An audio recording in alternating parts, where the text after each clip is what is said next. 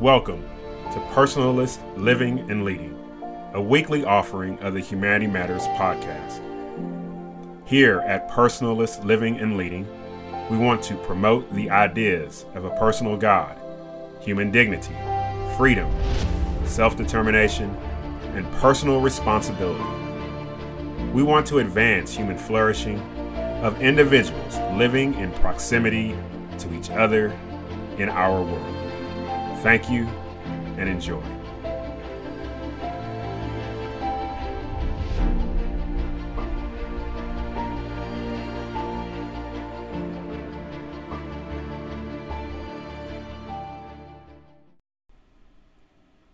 Admittedly, all of us have had the opportunity to reflect on our mortality.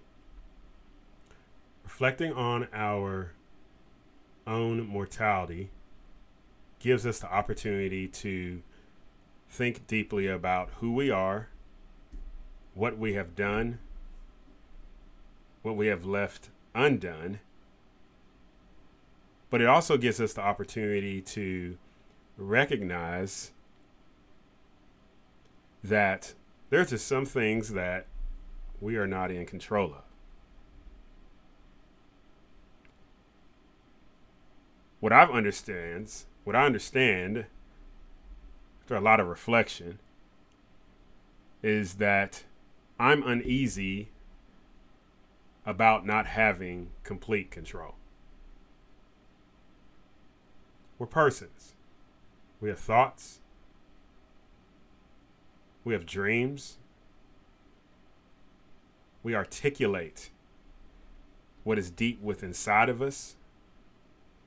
We can articulate that through thinking, or we can articulate that verbalizing it on paper, or even as I'm doing right now, speaking, and you're hearing the sound of my voice. But when we come face to face with our mortality,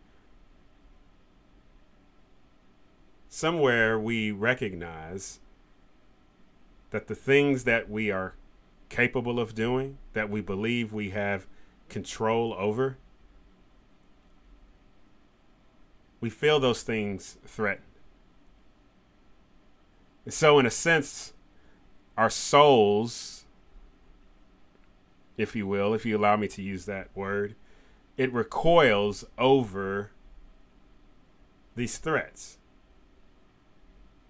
We look a certain way and we think a certain way when we see a gray hair. When we wake up in the morning and we don't get up as easily and our bones ache.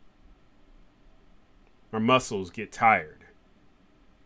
We have to begin wearing glasses and then bifocals and have talks about cataract surgery. When I seek to control these things, I'm raging against the reality that there is something out there that is hastening me. It's pushing me to the twilight of my life, that I'm about to see the sunset, either on myself or someone dear to me.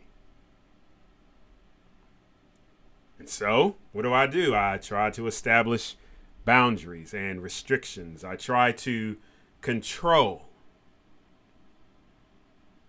my environment.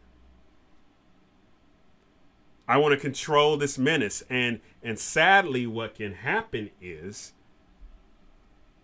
we can begin to depersonalize not only ourselves, but also those around us. And if we're not careful, we can seek to justify when it's okay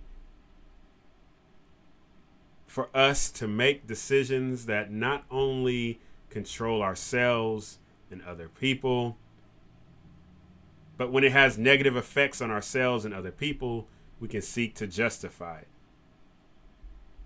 because we want control. We want to have victory over this menace, this this thing, this experience that is called into question my mortality.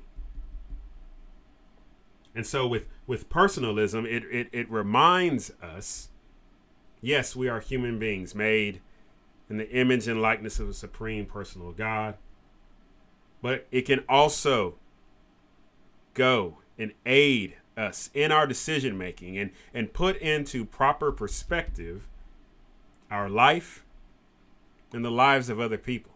It can put in perspective the brevity of our lives and what we are to do with our lives and how we should encourage others to be fruitful with their lives.